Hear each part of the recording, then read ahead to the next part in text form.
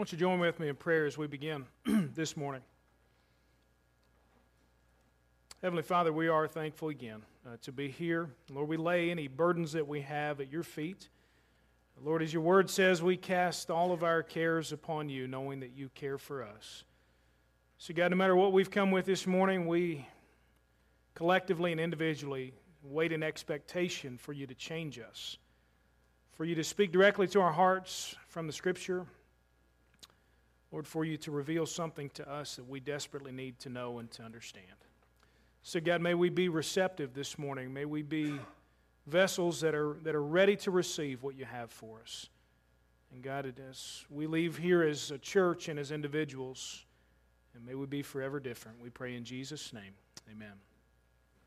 Obviously, as we celebrate our independence as a nation this weekend, we can't help but be reminded of all that took for us to be here today as an independent people. Certainly wars were fought, War of Independence, and then subsequent battles that have taken place and wars. And if you think about all of those, you don't have to look very long to realize that America as a country, we fought a lot of wars. We've been in a lot of different conflicts, and some have been met with great support across the country.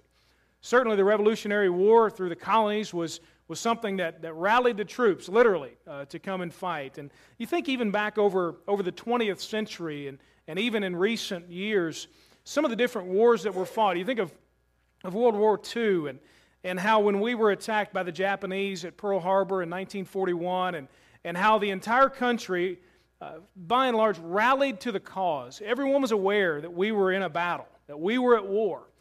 And they did their part to support, whether they went overseas to fight or to be on a medical staff, or they were here working, or just trying to raise money or to recycle things or to cut back.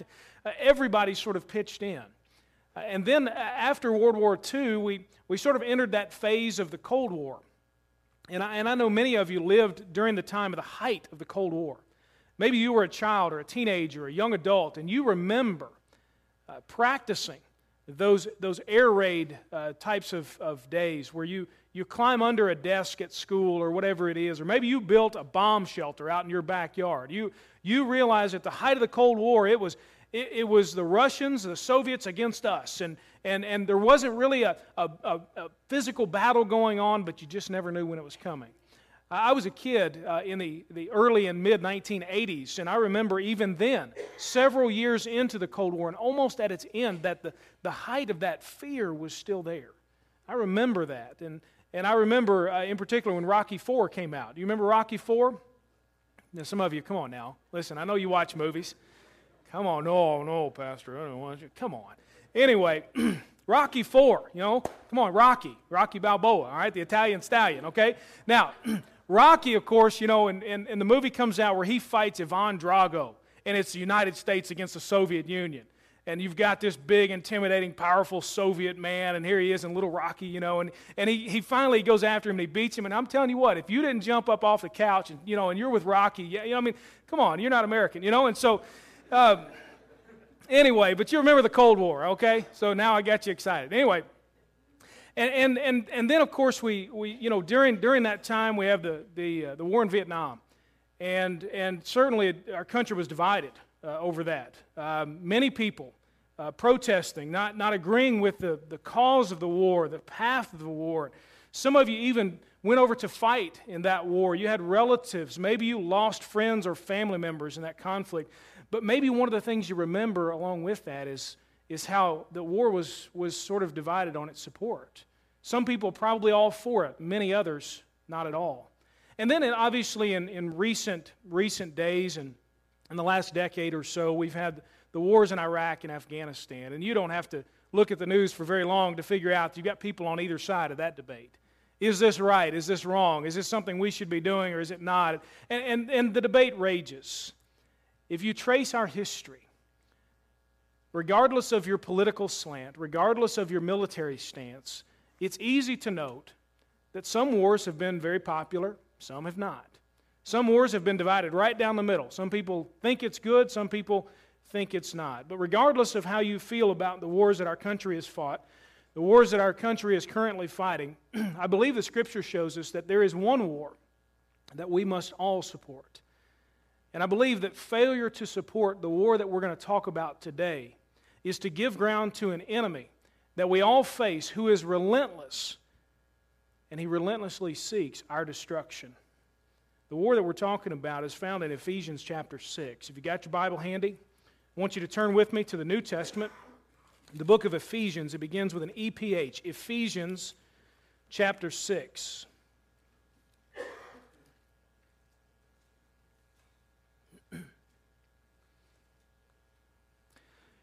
Now, as you're turning there, let me give you a little bit of an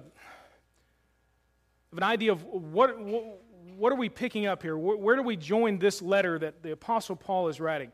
He's writing what many believe is a circular letter that would be circulated between different churches and began in Ephesus and would be spread around to different churches. And he was instructing them in the first 3 chapters of this book, on right belief. Here's what Christians are to believe. Here's what that God wants us to understand and to come to a mental agreement with and a heart agreement with. And then in the last chapters, chapters 4 through 6, he talks about the implications of that right belief. That right belief should and always must lead to right behavior. And so we get to the end of chapter 6. You've got this division here. Here's all the right belief. Here's the right behavior. And Paul sort of concludes this with, well, if you're going to believe the right things and you're going to behave the right way in this world, you're going to face some conflict. Some of you have experienced that. Because Christianity and basic Christian doctrine is not the most popular thing in the world. We wish it were, but it's certainly not. Behaving the right way, going against what the general population of the world wants to do is certainly not the most popular thing. And Paul in Ephesians chapter 6, verse 10 says this, finally, so as a result of all of that, here's sort of how I wrap this up, he says, be strengthened by the Lord and by His vast strength. Put on the full armor of God so that you can stand against the tactics of the devil. For our battle is not against flesh and blood, but against the rulers, against the authorities, against the world powers of this darkness, against the spiritual forces of evil in the heavens. This is why you must take up the full armor of God, so that you may be able to resist in the evil day, and having prepared everything, to take your stand. Stand, therefore, with truth like a belt around your waist, righteousness like armor on your chest, and your feet sandaled with readiness for the gospel of peace. In every situation, take the shield of faith, and with it, you will be able to extinguish the flaming arrows of the evil one. Take the helmet of salvation and the sword of the Spirit, which is God's word. With every prayer and request, pray at all times in the Spirit, and stay alert in this, with all perseverance and intercession for all the saints. Pray also for me, that the message may be given to me when I open my mouth to make known with boldness the mystery of the gospel. For this, I am an ambassador in chains. Pray that I might be bold enough in Him to speak as I should. Paul here gives us the natural conclusion. You're going to believe the right things, you're going to behave the right way, you're going to face some conflict, and it's not necessarily going to be the conflict that you think it is. The words here from our ultimate commander-in-chief, Paul, writing under the prompting and the guidance, the inspiration of the Holy Spirit, gives us the words that God wants us to understand. And so we sort of, as a whole, from this passage, we can take a very simple principle that we'll break down this morning. The word from our commander-in-chief, God Himself, is that we are in a battle, so get dressed and start fighting. We are in a battle, Paul says, so get dressed and start fighting. Now, if you like to follow along, you can flip over on the back of your bulletin and take a few notes this morning, write down a few scripture references. I would certainly encourage you to do so. Perhaps go back and study this a little more in depth. But Paul makes it very clear that the word from God is that we are in a battle, no question. And as a result of that, we're to get dressed in the armor of God and we are to start fighting.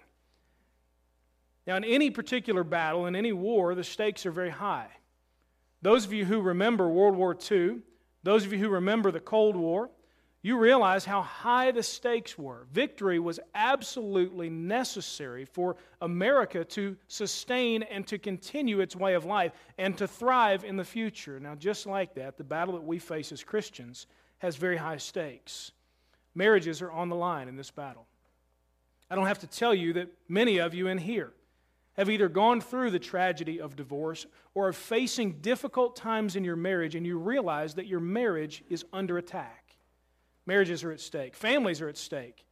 The relationship, parents, that you have with your children is at stake in this particular battle that we face.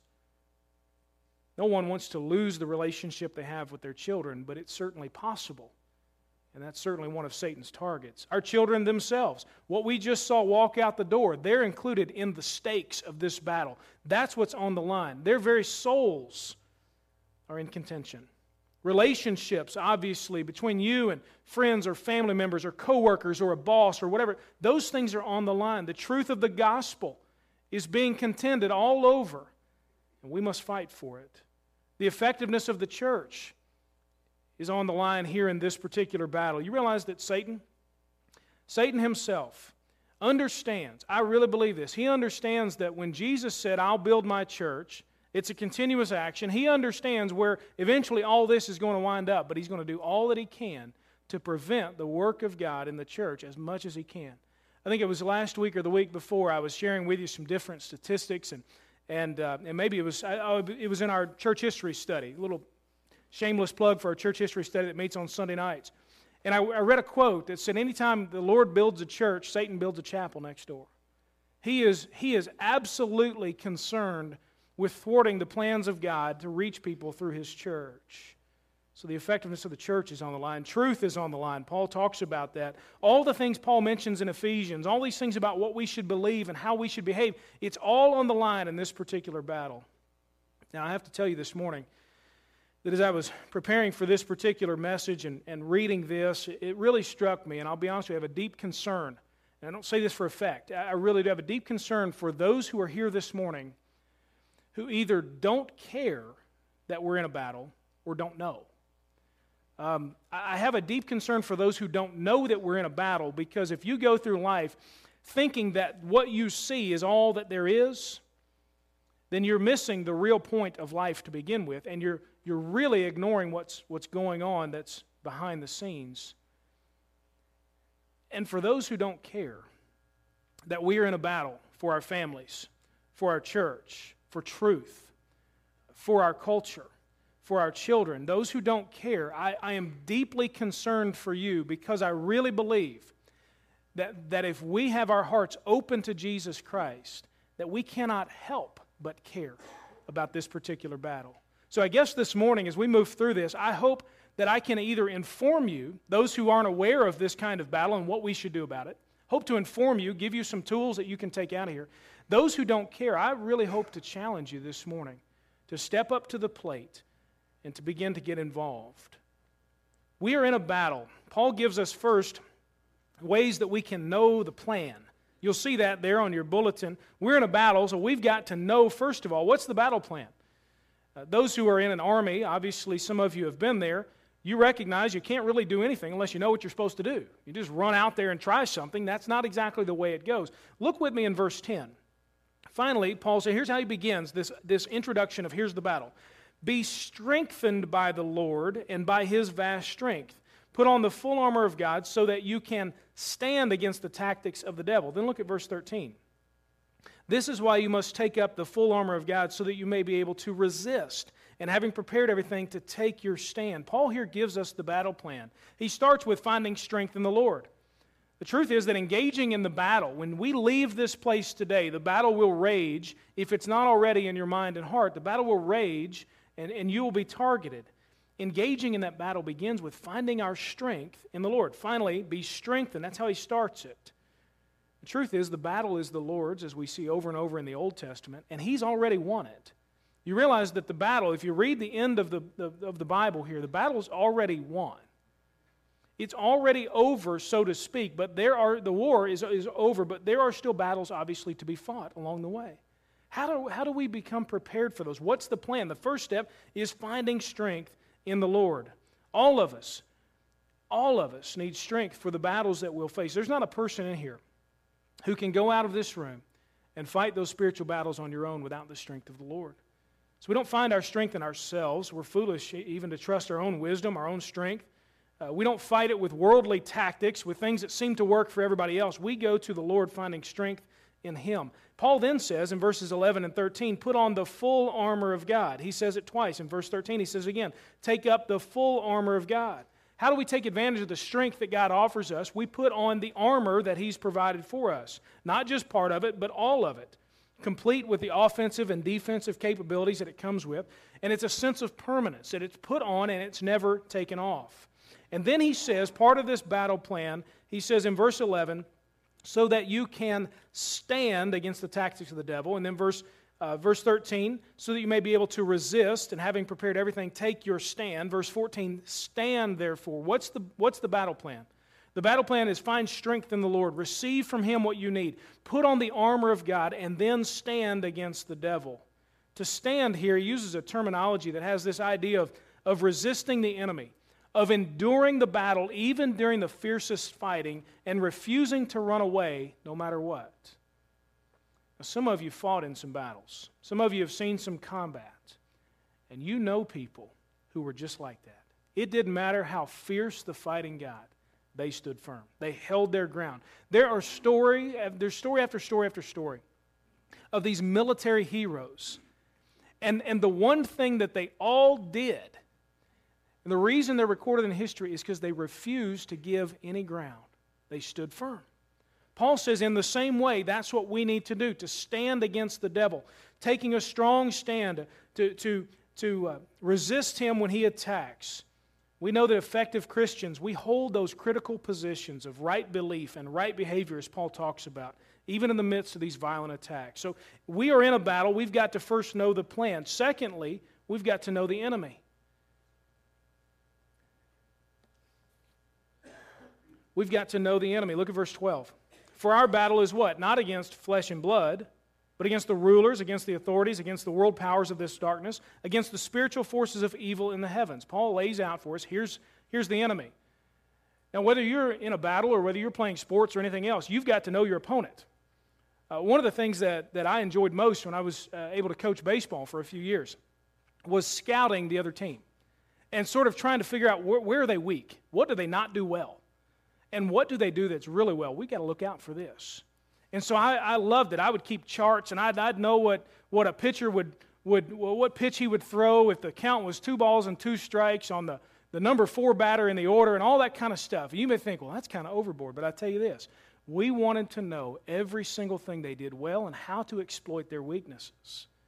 And I really think that it's the same way. In any battle, you've got to understand the enemy's identity, understand his strategy, understand his tactics. Paul says here that our enemy, our core enemy, is not flesh and blood. Now, we'll tell you this, that obviously these things play themselves out in very practical ways. Jesus said himself that we are to be salt and light in our world. So this is not something that we take away and we merely hide out in our home somewhere and we imagine these demons flying around all over the place and that's what we're trying to go after. That's not what I'm talking about. What Paul says here is not that there's no conflict to be had out in culture. That's not what he's saying. But he's saying if you look behind what's going on, you see the real enemy is not what you can see, but what you can't see. And so Paul here gives us the idea that yes, there are certain things that we must counteract in culture. Absolutely, no question about that. And on a weekend like this, we all recognize the great need that we all have to be good citizens, to vote, to do the things that we can do to be salt and light in our communities and to make our country as good as we can be for the glory of Jesus Christ. But Paul's pointing us to say, yes, as you do that, don't forget, make sure you focus on the real enemy behind what you see. Now, many people in Paul's day obviously would have thought that their battle was against the Roman government. In fact, Paul would later be imprisoned, and he writes this from house arrest, and he's going to be martyred and so on. If Christians are going to face persecution, and it's going to be a really difficult time. They might have thought, well, our real enemy, we just need to overthrow the Roman government. If we did that, then we'd all be free and no problems. Certainly, maybe they entertained thoughts of revolution and so on, but Paul here, as we said, he points believers to their real enemy. And he says this battle, this conflict, this wrestling match that you're really having is not against flesh and blood, but it's against something that's unseen. He says this is a spiritual enemy. Look at verse 12 again. He says it's against the rulers, the authorities, the world powers of this darkness, against the spiritual forces of evil in the heavens. Now, I've studied and cannot find anything that gives us any indication that what he's trying to do here is classifying the levels of leadership among demonic forces. He's not talking about different ranks and officers and so on and so forth. He's really just trying to tell us that they're organized and they're everywhere. They're very organized. The spiritual forces of darkness work together. You ever felt like that somebody's ganging up on you, but you just can't see them? They work together. They're strategic. They know exactly what they're doing. You ever felt as if that somehow it seems as if Satan just knows exactly where to hit you? Oh my goodness. How did that happen at that time? And how did that thought enter my mind? And why did I feel that way just right at that moment? Satan's forces are strategic. They're focused, which means they never take a day off. They don't just attack on Sundays when we all gather here. You know that. What happens on Thursday afternoon? Satan never takes a day off. He's relentless, which means the battle never ends. Isn't it true that just when you think you've kind of got it licked, that it seems as if the attack comes again? And certainly, we know that these spiritual forces of darkness are effective. If you were to simply look around at the carnage that's around us, even in this room today, and certainly in our community, in our county, in our world, you see families, you see people, you see marriages that have been torn apart. You see depression, you see suicide, you see addictions, you see the effect of Satan's work in this world. He's effective. He knows what he's doing. He never takes a day off. He is organized and he's got lots of help. And he's also ingrained at every level of society. Look in the media, look in education, look in government and business and books and music and even sometimes, sadly, in the church. And you see Satan is everywhere doing his work, trying to destroy. And we must never, ever, and this is where I say to those of you who either don't care or are unaware that there's a battle, we can never underestimate what Satan is doing. I read this week from Pastor John MacArthur, who hosts a radio show. You may have listened to him before, called Grace to You, a great pastor out in California. And he listed 9 different ways that Satan attacks Christians. Let me read this list to you, and you see if any of these sound familiar. First, Satan attempts to distort God's character and ruin his credibility. You can't really trust God, he says. God's not really saying that. What was his trick in the Garden of Eden? Did God really say you shouldn't do this? Second, Satan makes life difficult for Christians in hope that they will be disobedient to God's ways and his calling. Isn't that the truth? You ever had a difficult day and thought, well, why am I trying to do this God's way? It's not any easier. Thirdly, Satan strives to create confusion and deception regarding biblical truth. You ever sat down to read the Bible and say, I can't understand it?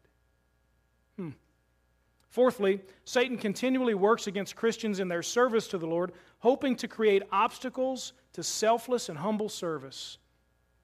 There's story after story of people who will get started in some sort of great service for the Lord, and then it becomes all about them. You know who's behind that? Satan himself. Fifth, Satan creates and perpetuates divisions among Christians in their homes, workplaces, and churches. Isn't that the truth? Even Christians face those kinds of attacks. Sixth, Satan tempts Christians to trust in their own strength and their own resources for the daily grind of life. He sort of lulls us to sleep, making us forget that we must rely on the Lord each and every day. Seventh, Satan wastes no opportunity to lead Christians into blatant and subtle hypocrisy. He's turning us against God. Eighth, Satan tempts and leads Christians into a love of the world and a lifestyle of worldliness. Maybe you face that. Ninth, Satan makes every attempt to lead Christians directly into disobedience of God's word. He is relentless. He's strategic. He's organized. And he's everywhere. And the truth is, we are in a battle. And if you've ever faced any of those attacks or some others, then you recognize very quickly that we are in a battle. So what are we going to do? Paul says, first, get dressed. We're in a battle, so get dressed. He's talking about here what he says, stand therefore, and then he talks about the different pieces of the armor of God. Put on the full armor of God. We must be protected like the Roman soldiers from head to toe. Paul, under house arrest here, is being guarded by these Roman soldiers, and it's interesting, you kind of picture him sitting there and looking at their their garb, and he begins to think about the battle that we face, and the Holy Spirit inspires him to write these words, and he says it's just like this Roman soldier and the pieces of armor he has. And he begins to lay them out, and he talks about first this belt of truth in verse 14. The belt, it's interesting, and I thought about going and getting some Roman battle armor and coming dressed in that, but I'm just not that imposing to begin with. Being stuck at about 5'8". Now the step here helps, which for some of you is why I don't come down off the step very. Do you see the difference? I mean, it's not pretty.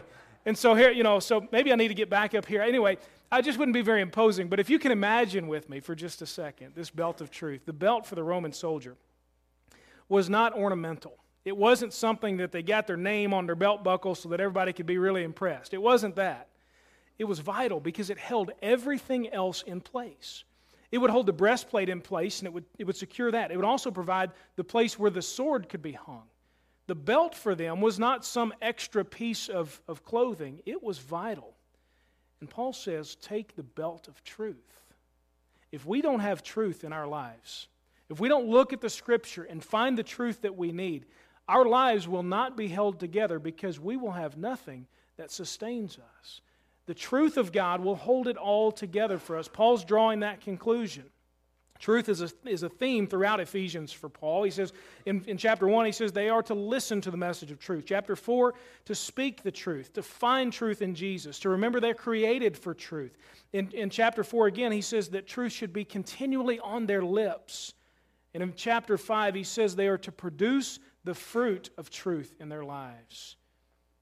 We have trouble, and you will have trouble doing battle against Satan and his forces if you don't know the truth of Scripture.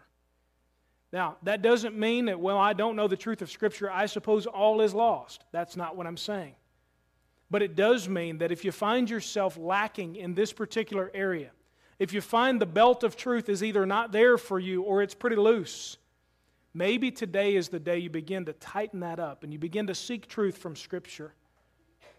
Paul then talks about righteousness like armor on your chest in verse 14.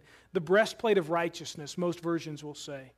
Roman soldiers wore this scaled breastpiece from about here down to about their thighs. And it was sort of like chain link, and it would link together and protect them from their vital organs. If you think of what's in there, you've got your heart and your lungs and your bowels and all that needs to be protected, because if you sustain an injury there, it can be very devastating. It's interesting that Jewish instruction taught that the heart was representative of the mind and the will. Give God your heart. You give Him all that you are. And the midsection, the bowels, represented a person's emotions and feelings. Now you think about what Paul's writing here. He says, get the breastplate of righteousness. Cover your heart. Cover your midsection. He's saying that since Satan's attacks are often aimed at our minds and our feelings, we've got to do all we can to protect these, to protect our hearts, to protect our will, our emotions, how we feel about things. You ever felt blown back and forth by all of that? He says the way that you do this is to live out the righteousness of Christ. Take on the breastplate of righteousness. Now we know that at the moment of salvation, there's an exchange that happens that we cannot fully explain why in the world God would want to do this other than for His glory. But we realize that as broken, lost sinners that have nothing in our bank account, so to speak, but absolute sin, that at the moment we are converted to believers in Jesus Christ, that we get what's called imputed righteousness. That means our bank account is drained of all that sin. Jesus takes that upon Himself at the cross and instead fills our account up with His righteousness, not our own. I can't fill my own account. He does it for me and fills me up with imputed righteousness. He says, Paul here is talking about that kind of righteousness, certainly, that comes at the moment of conversion. And he's also talking about just daily obedience, which leads to a righteous life. If you want to be blown around less and less as the days go by, begin to simply understand who you are in Jesus Christ. No, I'm not a broken down old sinner anymore. I've been redeemed. I've been bought by the blood of Jesus Christ. And begin to live righteously each and every day. Paul says that will protect your will, your mind, your emotions. He then talks about having your feet, he says in verse 15, sandaled with readiness for the gospel of peace. Sandals, obviously, for a Roman soldier were vitally important. His very life may depend on his ability to maintain his footing or to launch a counterattack or to move out of the way of an attack. Now, most likely, these sandals a Roman soldiers would wear would have some nails embedded in them to give them a little better footing, kind of like what you might think today of baseball spikes, where they've got the steel spikes coming at them, something along those lines to give you some footing. Again, and I tell you, and I joke, but I really think God is a baseball fan. There's just so many different ways you can apply this stuff. Anyway, relax. The gospel of peace he's talking about here gives us some serious and solid footing in battle. The truth is that in the midst of an attack of Satan, we can remain secure, knowing that we are, as believers in Jesus Christ, at peace with God. No longer fighting against God, but now on His side, and He is fighting on our behalf. And then we can be ready for battle at all times, knowing we've got that firm foundation under our feet. Paul talks about the sandals being ready, and then he says in verse 16, in every situation take the shield of faith. The ancient armies would line up, and they had these shields that probably about this tall, and what they would do is they would make a long line, and they would kneel down and have their shields right together, and the people that were shooting arrows or going to do a lot of the fighting or whatever would line up behind them, and they were protected from the arrow attacks of the enemy. He says, take the shield of faith. What does he say here in verse 16? With it, you'll be able to extinguish the flaming arrows of the evil one. Picture a battle in your mind. And this line of shields touching one another together, people crouching down behind them to be spared from the attacks of arrows. The arrow attack was one of the most feared attacks in ancient battle because it seemingly came from nowhere and from a great distance. And it happened with quick and accurate precision. The truth is that many of us today have faced those kinds of attacks from Satan. Sudden, seemingly out of nowhere, that he shoots something into your life, some tragedy, some thought, some issue that you're now facing, and it seemingly came from nowhere, and you just think, what happened? And Paul says here that when Satan attacks with those flaming arrows that seemingly destroy everything in its path, that only the shield of faith, that right belief which leads to right action, only the shield of faith in Jesus Christ can quench those arrows. We don't escape attack, but we find ourselves protected by our faith. The helmet of salvation he references here in verse 17 rather. Now the Roman helmet was constructed, had some bronze attached to the head with leather, and no soldier who was smart would enter battle without it. You think about what you might sustain, maybe a wound to your arm or to a leg. If it happened to your head, it would kill you. And so the soldier would make sure that his head was protected at all times in battle. Paul says that we need at the very top the helmet of salvation. Many of you have faced the attack from Satan, and he loves this one.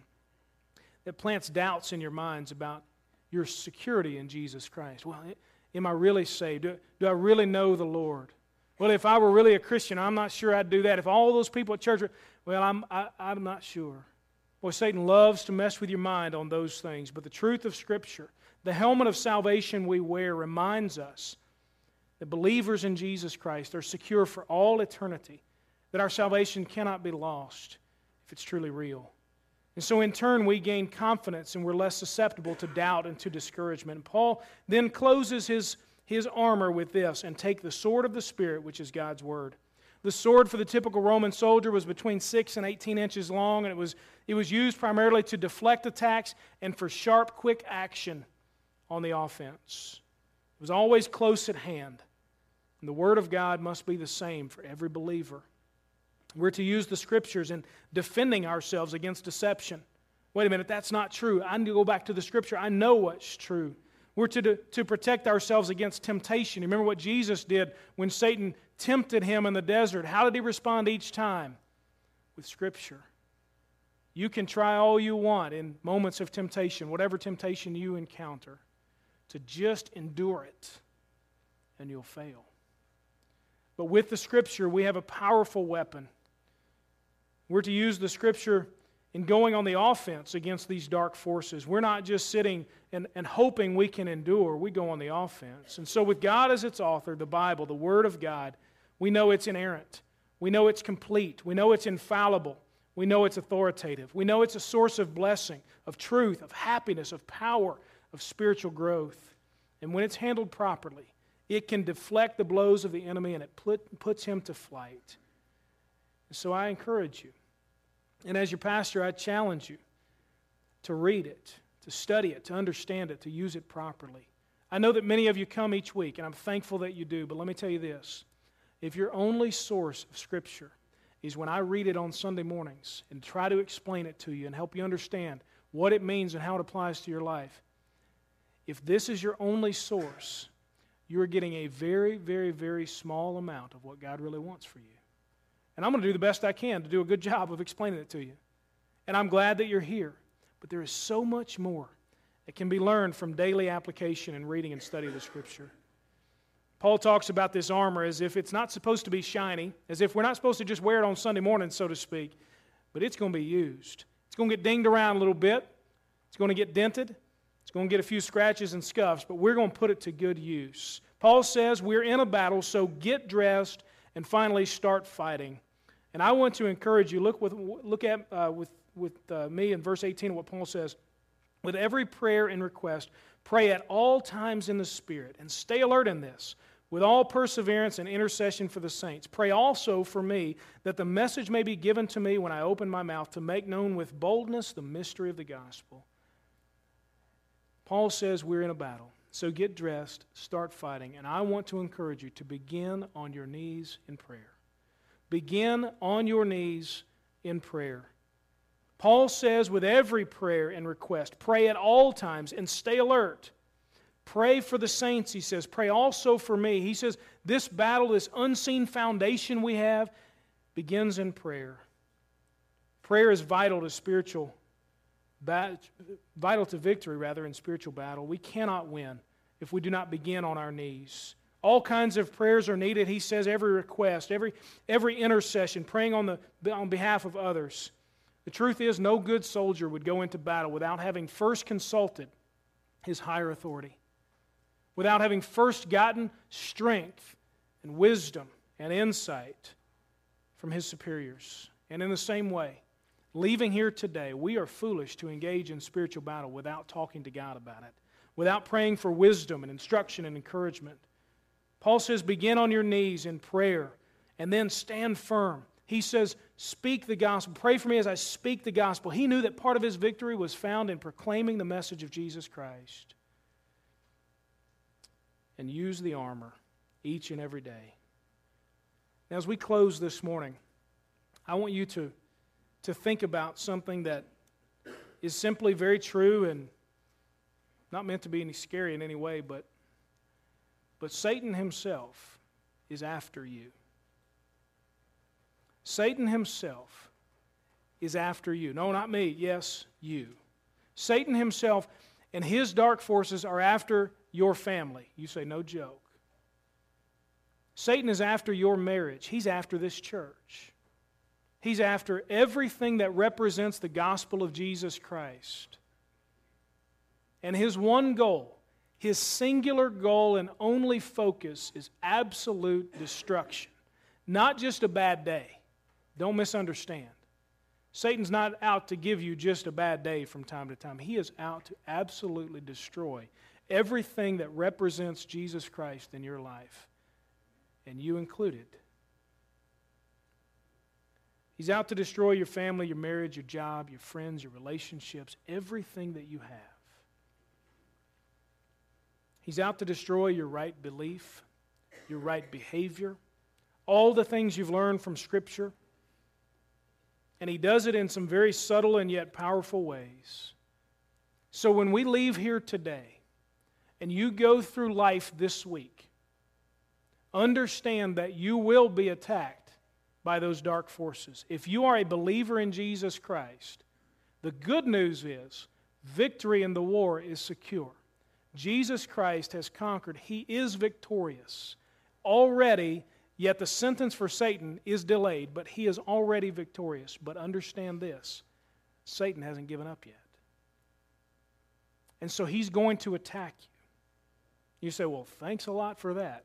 You want to know the truth? He's going to attack you this week. But the truth is, the Scripture also says that greater is He who is in you than he who is in the world. We are victorious because Jesus is victorious. We don't necessarily just wait for the end of the story. We can experience victory even today. Satan's going to attack you. So at work, understand the real enemy. Certainly your boss may give you a hard time. Your coworkers may not like you. You may not like them. But the real enemy is the spirits behind them. At home, my prayer is that you and I will wise up to the fight that's going on for our marriages and for our children. At school, when you begin school again this fall, students, understand how you survive the pressure, how you get through day to day, how you overcome the discouragement and the depression that somehow naturally it seems comes with being a young person,